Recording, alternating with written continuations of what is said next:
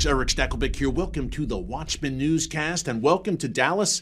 I am back in the Big D filming some very important programs for TBN that I'll be telling you a lot more about in the days to come. You'll want to hear about this, so stay tuned.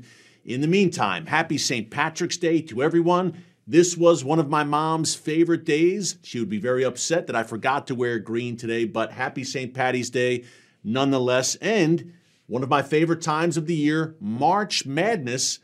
Unfortunately, that madness also seems to extend to Washington, D.C. right now. We'll dig into how the Biden administration is reportedly considering removing Iran's Revolutionary Guards Corps from the terrorist blacklist.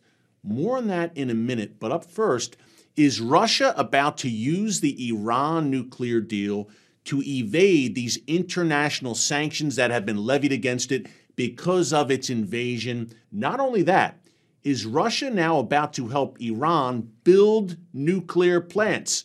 That's right, a Russia-Iran nuclear collab unfolding before our eyes. The Washington Free Beacon and a great journalist named Adam Credo reported this week that Russia is going to use that Iran deal, which, folks, it has been stalled over the past few weeks, but it is about to be revived. Russia will use it to pretty much gain a financial windfall. Now, part of this strategy by Vladimir Putin's regime is a few things. Number one, to help Iran build at least 2 nuclear plants, and number 2, help Iran complete its Bushehr nuclear plant. Now, you've probably heard about Bushehr over the years. It is a main cog in Iran's nuclear weapons program, and here's the hook.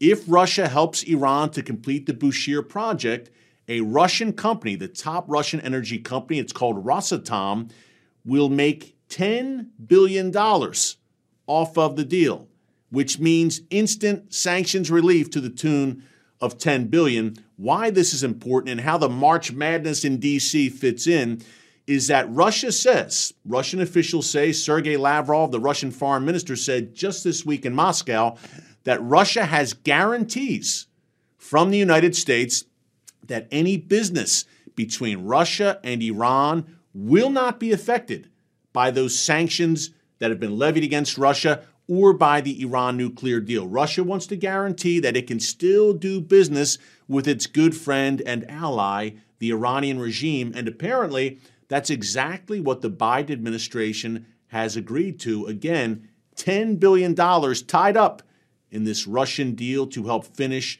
2 components of that Bushehr nuclear plant, and again, an additional 2 nuclear plants. Now, we're so concerned right now, and rightfully so, about the possibility of some kind of nuclear conflict with Russia, yet the U.S. is looking the other way as Russia helps Iran to become a nuclear power, essentially. It doesn't seem to make much sense, but that's exactly what we have unfolding right now, and the desperation in D.C.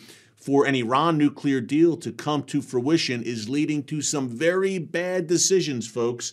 Very unwise to allow this to proceed, but that is what is going to need to happen if that Iran deal gets back off the ground.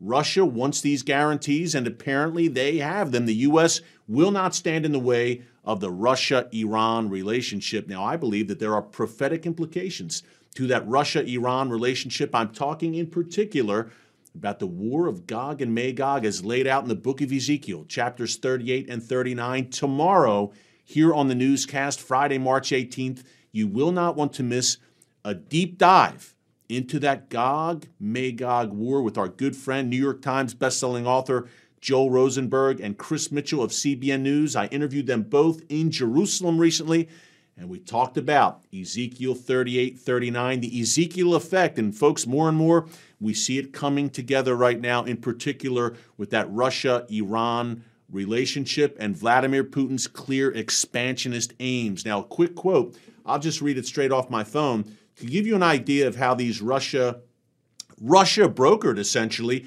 Iran nuclear talks in Vienna have gone. Here's a quote from Russia's top nuclear negotiator, Mikhail Ulyanov, who is in Vienna. And again, he has been serving as the mediator between Iran and the other parties there at the negotiating table in Vienna. That includes China, Britain, France, Germany, and the United States, but they're not in the room at the big boys' table. They're at the kids' table outside the room. That was Iran's demand, that U.S. officials cannot be in the same room as this deal has been negotiated. So what U.S. officials have done is to farm out the negotiation to Russia. How nice. And here's a direct quote from Mikhail Ulyanov, again, Russia's top negotiator in Vienna. And I quote, "I am absolutely sincere in this regard. Iran got much more than it could expect. Much more. Realistically speaking, Iran got more than, frankly, I even expected, others expected. This is a matter of fact." So Iran, according to the main negotiator in this whole deal from Russia, is the big winner in the Iran nuclear deal. Surprise, surprise, folks. Are you surprised? We've been outlining this on the newscast for weeks now. This is a unilateral capitulation by the West, in particular by the Biden administration, where Iran's ballistic missile program, not on the table. Iran's sponsorship of terror throughout the region, not on the table. But what is on the table is billions of dollars in sanctions relief going into the pockets of the Iranian regime, courtesy of the United States and Western powers. And by the way, before we go, last component of that, I mentioned it a minute ago, the Biden White House is also now reportedly considering, according to Axios, removing Iran's Revolutionary Guards Corps from the terror blacklist. Why is this such a big deal? Well, the IRGC, for short, is essentially the vanguard of the Iranian regime. Think back to the Nazi regime during World War II, Hitler's Gestapo.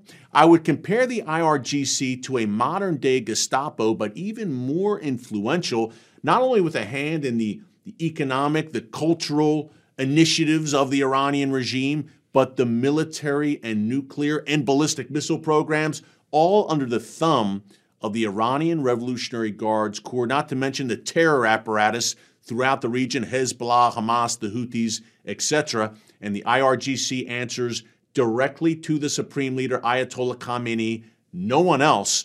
Now, why will they be removed from the terror blacklist? Of course, it is part of making the Iran deal once again a reality. But number two, the Biden administration says we will remove the IRGC as long as they give us guarantees that they won't act up anymore.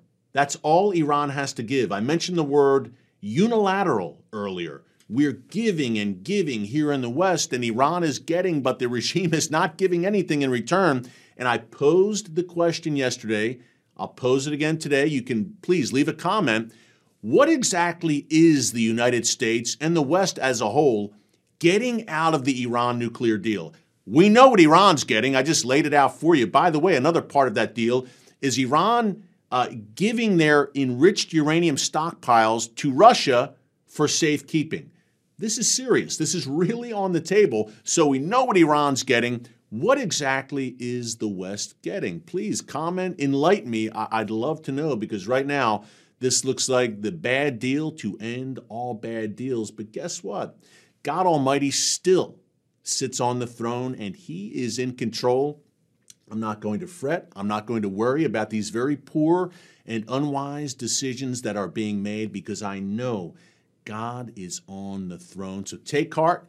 Keep these matters in prayer. Remember, tomorrow, Magog breakdown right here on the newscast. Until then, thanks so much for joining us. God bless you. And remember, never hold your peace.